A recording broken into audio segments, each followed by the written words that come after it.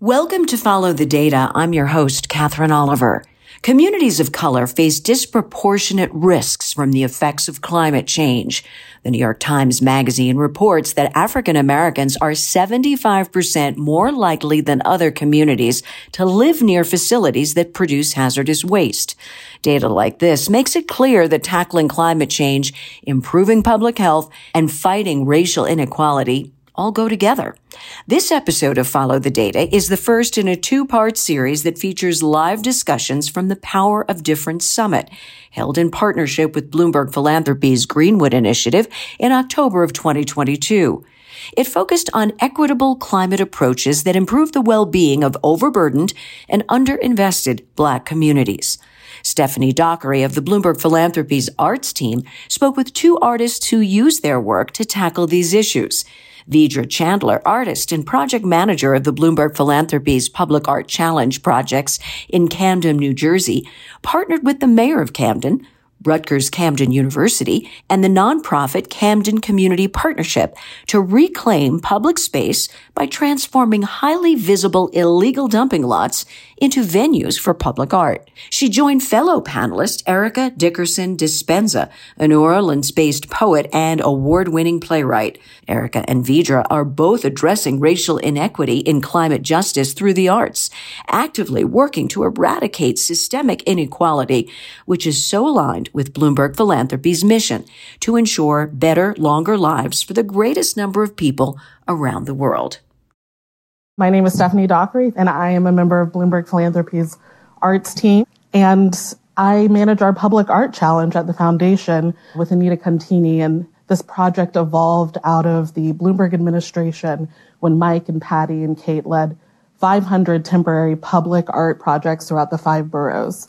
And they really saw how those art projects spurred economic impact for New York City, created public-private partnerships, and really spurred and energized the creative economy.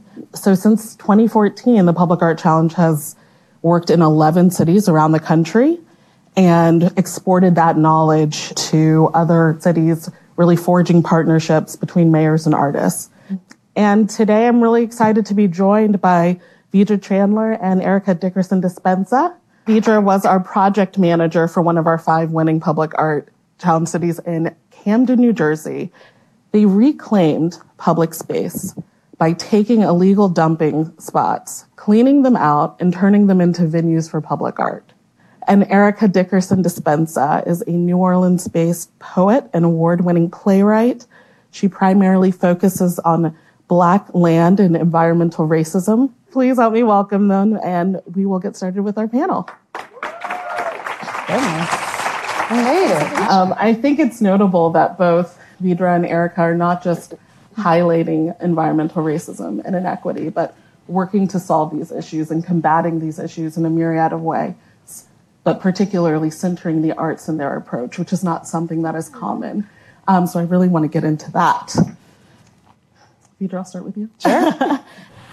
So how did you get inspired to working in this? And how did you develop these projects? Well, so the nonprofit that I was working for, Camden Community Partnership, is involved in a myriad of projects to kind of revitalize the Camden community, but very high on our docket for many years have been issues surrounding environmental justice. And when I joined the partnership, though, I didn't necessarily join. One of my mentors and I were like, we're accidental environmentalists. But like, I came kind of with the arts lens, the arts background, and I was working to program our public spaces with creative talent, local, foreign, anything, just, inspire people through art on a wide variety of topics.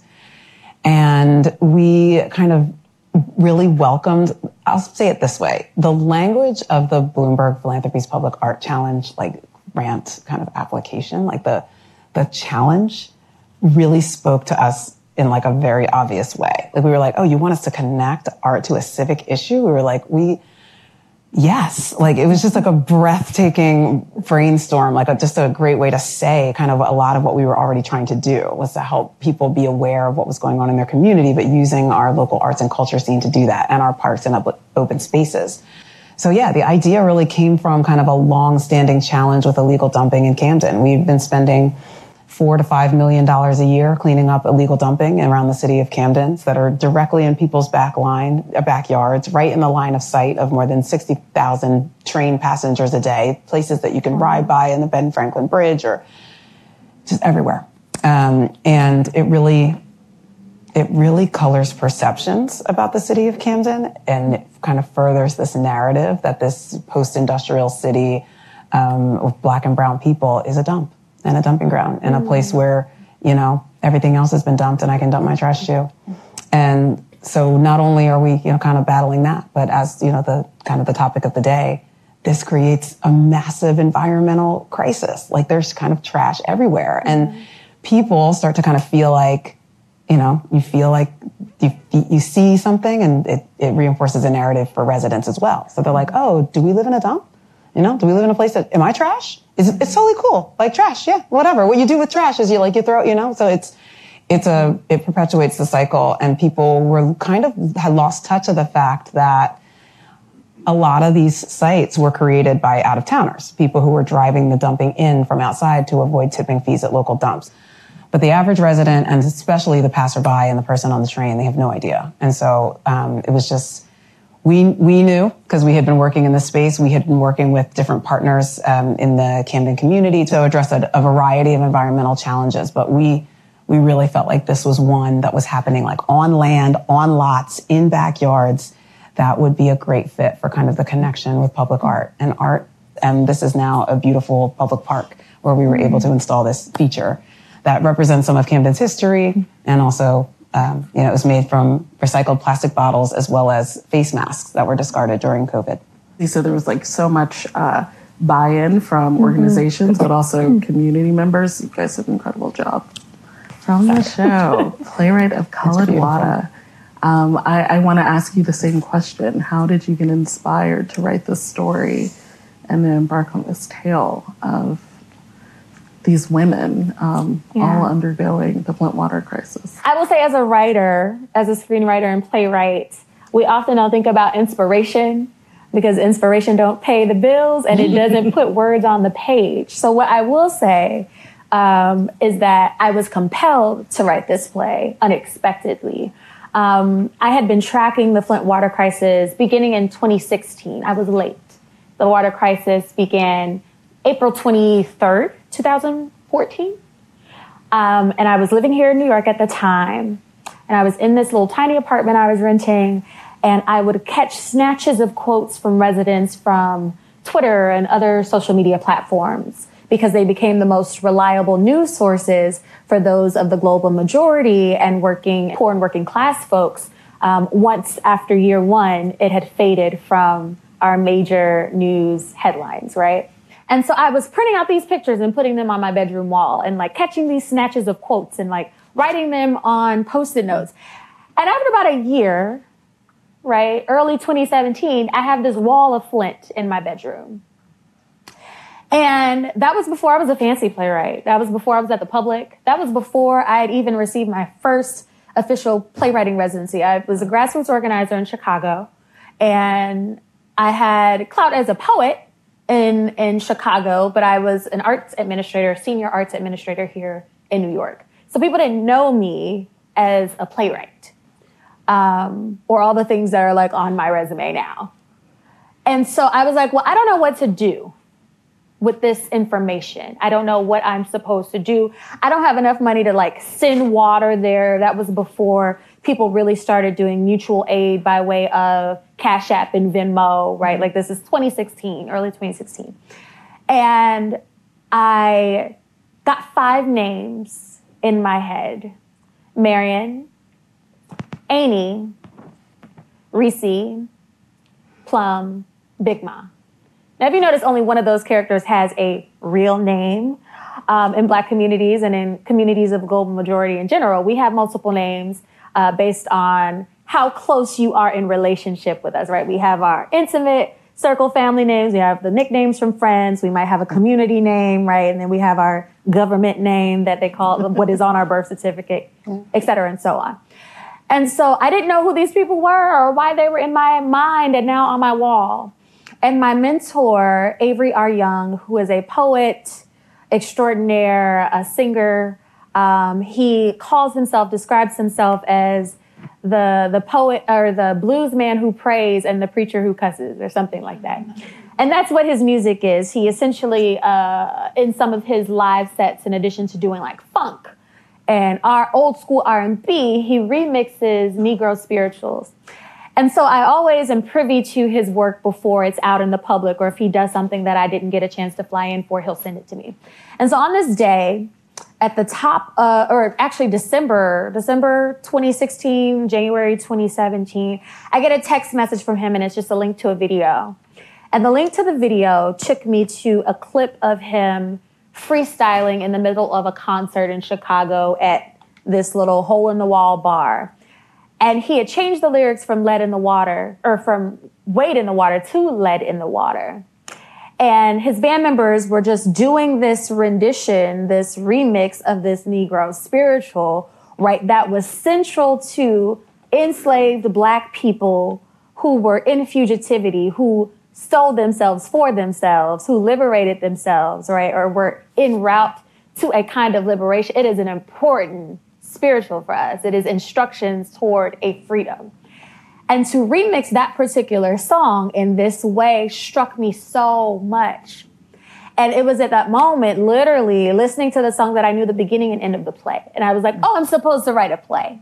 Because I think that performance art, particularly theater, which requires a live audience, you can't really like pause it like we can do our streaming networks and things. Like, I'm a fast forward past this part. It's too gory. I can't handle that right now. Let me pause it and come back. We can't really do that when we're creating a moment together. And that is what theater is about, creating a moment together. While the lines are the same every night, the show is different every night because we feed off of the energy of the audience, right? The actors do. And so I realized the power of creating a moment together and using this art form as an opportunity to, as Dr. Sawika Diggs Colbert would say in her book, Radical Vision, which is an activist biography of Lauren Hansberry, stage an encounter. Because it is through encounter that we learn something new or can wrestle with something that we haven't before. And what I wanted to wrestle with was how 3 generations of Black women and girls who are descendants of migrants of the Great Migration from Mississippi in this industrial city that is ruled by General Motors, how do you reckon with your own interpersonal relationships and the things that we sweep under the rug, that we're still mad about that happened 10 years ago, or my relationship with my sister, or this dynamic with my mom? How are all of those further ruptured in another state of crisis? So I had no intention or desire to exploit the water crisis or make money off of it. But it was like, how do such crises rupture already ruptured communities, right? We're thinking about Flint. Over 52% of Flint folks are living below the poverty level. This is a city that is predominantly Black. This is a city that is a single industry city, as you said in your introduction. That literally General Motors is the only place you can get a job, and they have been closing plants since the 1980s, right? This is a city in the Midwest. We have the Great Lakes. It should be abundant in fresh, clean water. We're talking about a city that was on Lake Huron and was taken off because the state was in debt and said, well, it's cheaper if we just put it on the Flint River water, even though General Motors had been polluting the Flint River since the early 1900s because it was not a drinking source. And because it's General Motors and they're in bed with the government and they rule, you know, the capital life of this city, who's gonna say anything about that? And then you don't, use measures to protect the water in the pipes.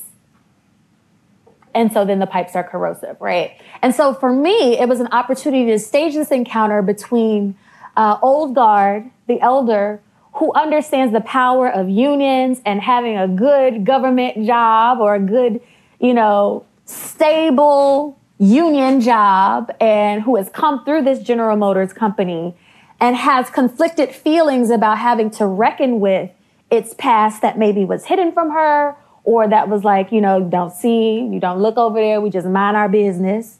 But like, Black people are your business, right? This community is your business.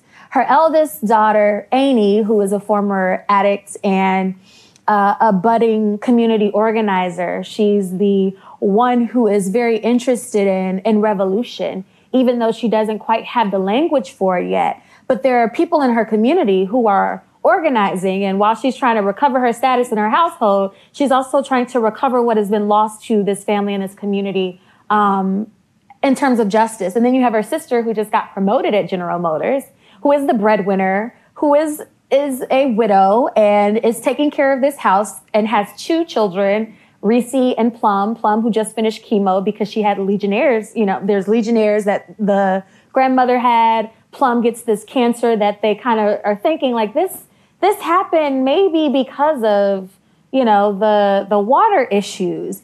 And Reese, the elder daughter, who's like taking on more responsibility and just trying to heal through spirituality, right? And Marion, who has this promotion, kind of has this, no, things are getting better. I can take care of this house. The community, that's going to have to wait. Like, I am now going to be making $80,000. Amy's going to have a baby. It is that status quo versus revolutionary potential. And the play is an opportunity to explode that. How do we begin to say, no, what happened in Flint is important, yes, because of the people in Flint, and that should be enough, but also because they are me. Even if it's not coming out of my faucet right now today, it could. Because if the government could abandon them amongst the most vulnerable, right, pregnant women, elderly, children, incarcerated folks, right? Because if you don't have water in your faucet at home, then surely in the prisons and jails, they don't have it either. And they have to bargain with guards and power structures to even get, access to their commissary money or clean water. Then it can be us. And people thought I was exaggerating. And then Jackson, Mississippi happened. And before that, Newark happened, right? And there are so many regions that this is true for us. So it's also, how do we make the processes of like how we get water real? Because how many of us really know how water systems work? Like, do you know the public works department of your city, town, and like where your water comes from, how it's filtered, if it's clean, what your lead levels are in your water? So it became an opportunity to stage those things so that we can invite people who may not otherwise be thinking about it, or even know that they should be thinking about it, or might need to be thinking about it for their own safety and the safety of our children to do so. Erica, I just love what you say about like the play being an opportunity to explore like what's going on in somebody's house amid all these issues, right? Like, it's like, again, it's just like the power of art. Like it connects us to the humanity and like the realness of kind of what is going on. I wish I had seen this play. I missed the whole thing. But yeah, like because there are other things going on in our lives, right? It's not 24/7. This like, issue of dumping, right. We're like raising we get kids. Our water and we take it out of the faucet, and like the thing that we have to deal with is like what's in the fridge and what's for dinner, and like is my brother like taking care of my parents? Like your problems. But then you live in Flint, and it turns out like, while you're dealing with all that stuff, you're also trying to figure out how to make Thanksgiving dinner with bottled water, which, by the way, ends up in one of my sculptures as plastic water bottles because plastic is everywhere, right? Like, can we please not? And it was the same with illegal dumping. Like, we could not believe how many people we would speak to, and they would talk to us about how this infringes on their actual life. They're like, I'm trying to live. I'm trying to get from here to there. I'm trying to take my child to the playground. I'm trying to anything. And here I am wading through this pile of trash. Thank you for that. There it is. The water. No, go ahead. You have other questions, and we should get to them. But I do just want to add that, right? The double whammy. It's such a complicated issue. I encourage you to continue to look them up, as well as the dumping in Camden. But there's Nestle, the issue of Nestle, and Nestle entered a deal with the state of Michigan where they were able to extract water from the lake, I know about this. without paying extra taxes from it. So they started extracting 4 times the water they did before.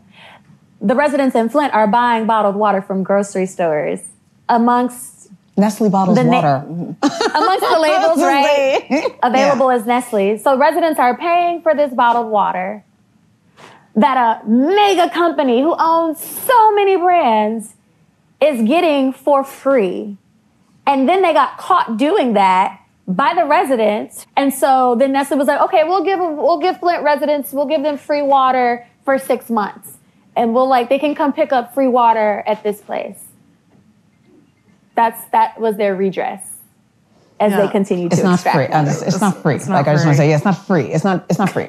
And folding into this, you mentioned Jackson's water crisis. We worked with Jackson on a food equity issue. So there's a food crisis going on there too. So these basic human elements, these basic human needs that are in American cities, and we're seeing all of these significant civic issues just fall apart. But you made an excellent point about the audience and what you wanted to put out there. And I was lucky to be at the world premiere of Colored Water. It was incredible. And it was one of the few plays where you made space for people to have an emotional connection, an audible emotional connection. You invited that. You're like, don't sit in this seat and be quiet. Please respond. Let me know how you're feeling. I mean, how many people have been to a show and you were encouraged to make noise? And so once you put the story out there, and this for you as well, when you put your projects into the world, there's so much work that's done to build these projects. Were you surprised by anyone's reaction? Did you learn anything from the way the community reacted? And I know you worked with the community in building this, and you had to do a lot of research. I'm just really, really interested in, once it's out into the world, what was that feedback, and what did you learn for projects going forward? Who you started with? Because you started with me. You're looking at me. Just want to be sure. So I love I'm Southern and very Midwestern. We call the Midwest Up South because that was literally the route of the migration. And so there are some Southern adages that really, for me, speak to the way I approach organizing, like sweep around your own front door or take care of home first. And so when I say those things, I think about the process. How do we change the lives and ways of thinking and moving with the cast, the director, and the people who work at the public? So it turns out that the director of institutional partnerships lives in a neighborhood directly adjacent to Newark and was getting these pink slips saying, boil your water. By the way, boiling leaded water increases the concentration of lead. But her local government was giving them these boil advisories, and they had leaded water. And she was like, she was meeting with me for a grant, actually. And she was like, yeah, I haven't seen your show already yet, but it sounds really great. Oh, by the way, I was getting these slips. And when I tell you we sat for 2.5 hours so that I could talk to her about what that slip meant, talk to her about lead, water, all these things. And then she kind of bust out crying, and we had a moment to allow that. And then she has become, over time, that was 2018. She is now a part of her community, her neighborhood council advisory. She's out here asking her politicians questions. Right now, she's thinking about running for governor, and is meeting with women. She's a beautiful Cuban American woman, and she's been meeting with other women in her community who have been going door to door and talking to residents about their water. She bought her grandma, auntie, all of them filters for their homes, not just the sink, but the bathtub. So it has started really in process with the people that I'm working on this play with. Mm-hmm. After that, we've had a great relationship with folks in Flint, and before the pandemic, which the show got postponed and then ended up a year later, we were partnering with folks in Flint to do some work with the students at the University of Michigan at Flint, and to accompany Mari Copany, Little Miss Flint, on her back to school activities for the kids of Flint. But in the meantime, we've been able to highlight Flint-based grassroots organizations, because everybody who comes to the public is like, what can I do right now? And some folks are like, I got $5, I got $500, I got $5,000. And so we make sure that those community-based, Black and brown-led organizations get the financial funds from people finding out about this issue, but also that, hey, it's not just Flint, it's Newark, and they're down the street. Hey, it's the school in Williamsburg that has twice the amount of lead in their school than the children in Flint. Hey, it's the projects up in Harlem. And so pointing people to and inviting the stakeholders of those communities and the folks who are already doing the work, because this is not new. There have been people on the front lines doing this already, inviting them into the conversation, highlighting their work and finding ways to partner with them from financial resources to whatever else they're saying they need, which includes like community partnerships and how do we do this for children and that kind of stuff. Fair enough. Quickly. Yeah, I can talk. So I'd say our audience for our public art challenge responded kind of in 3 segments. Like the residents who we engaged regularly and frequently and love working with, the visitors to Camden, and then I guess politicians and state officials. Residents were, first of all, horrified whenever we would tell them that the city was spending $4 million on illegal dumping, because they would be like, but wait, what are you talking about? Right? Like there's trash right here. So that was definitely an interesting feedback loop for us, for people to be excited to see art, but to kind of be like mad about the facts, right? So that was something that was great, because that also sparked a lot of conversation and advocacy groups and people to do other art projects that were environmentally sustainable, which was really cool. Then I'd say visitors, very similar. Like we did get a lot of interesting feedback on this kind of mission to change perceptions. Like a lot of people really did come to Camden for the first time, or like, I heard about this cool sculpture, so I'm riding my bike around checking them out. I would just, I'd be visiting the sites to check up on them, and I'd be like, hello, white person, like, what are you doing here? Like, just kind of like that, So that was really cool. And then, and I have great stories and anecdotes, and find me later, about people who were chatting this up. And then, the political community really responded. It was one of those things where, we were able to kind of neatly, in a way, like package like an issue that was definitely on people's mind, was definitely a big deal, but it was hard for anybody to talk about it well, right? Or eloquently, or in a sensitive way. And we were like, don't be sensitive, like be mad. And so the politicians started getting mad, and they started changing laws. And now we have steeper illegal dumping fines all over the state of New Jersey, but also in South Jersey.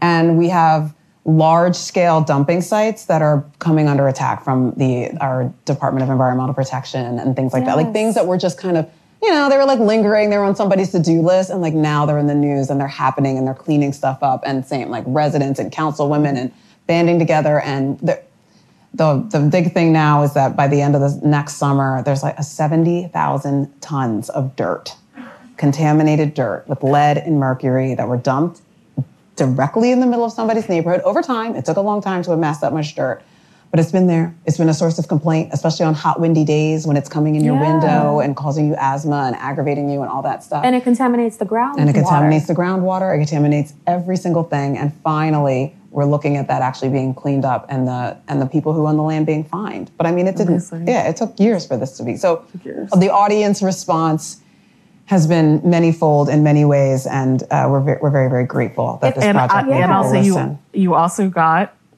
an infrastructure grants because of this project. We did. We got we've got a lot of really good. I think it was like $55 million in infrastructure grant from the city, state, and federal government. So people listen, right? People listen, and you affected change. What would you tell this audience as we're getting off the stage? What would you tell them to do as a result? Like, what did you learn? What can they do today, tomorrow?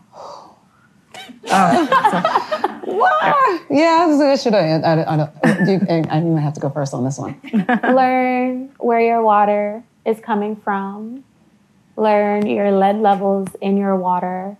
No lead level is safe, but the United States government deems a certain level safe. You should just learn that. That is the basis. I could say you could gently, casually ask a contractor what they plan to do with what they haul off your land. Not that you're going to follow them to the dump and make sure that they do it, but I have found in my own personal dealings, in my own home improvement projects, that when I ask, people like, you know what I mean? They respond. And I sometimes can get a little hint for whether or not this person was going to just drop this off around the corner, or if they were actually going to pay for it to be dumped properly. Yes. So that's kind of what. Thank you so much. We hope you enjoyed this episode of Follow the Data. Tackling climate change, public health, and racial inequality are inextricably linked.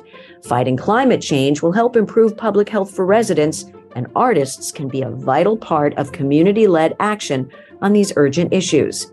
In the second episode of this two-part series, Garnisha Ezediaro, who leads our Greenwood Initiative, will interview Jacqueline Patterson, founder of the Chisholm Legacy Project, and former New York City Parks and Recreation Commissioner Mitchell J. Silver on advancing racial equity in climate justice. Many thanks to Stephanie Dockery, Vidra Chandler, and Erica Dickerson Dispenza for joining us for the 2022 Power of Difference Summit. As always, the views of our guests are entirely their own, and Bloomberg Philanthropies hasn't independently verified any of the statements made by this episode's guests. If you haven't already, please be sure to subscribe to Follow the Data. This episode was created by Amy June, Devin Alessio, Erica Gudmundsen, Amanda Mack, Rebecca Carrero, Nelia Stevens, Brittany Santagata, and Elliot Popko. To learn more about Bloomberg Philanthropies arts program and the Greenwood Initiative, please visit Bloomberg.org. As our founder, Mike Bloomberg, says, if you can't measure it, you can't manage it. So until next time, keep following the data. I'm Catherine Oliver. Thanks for listening.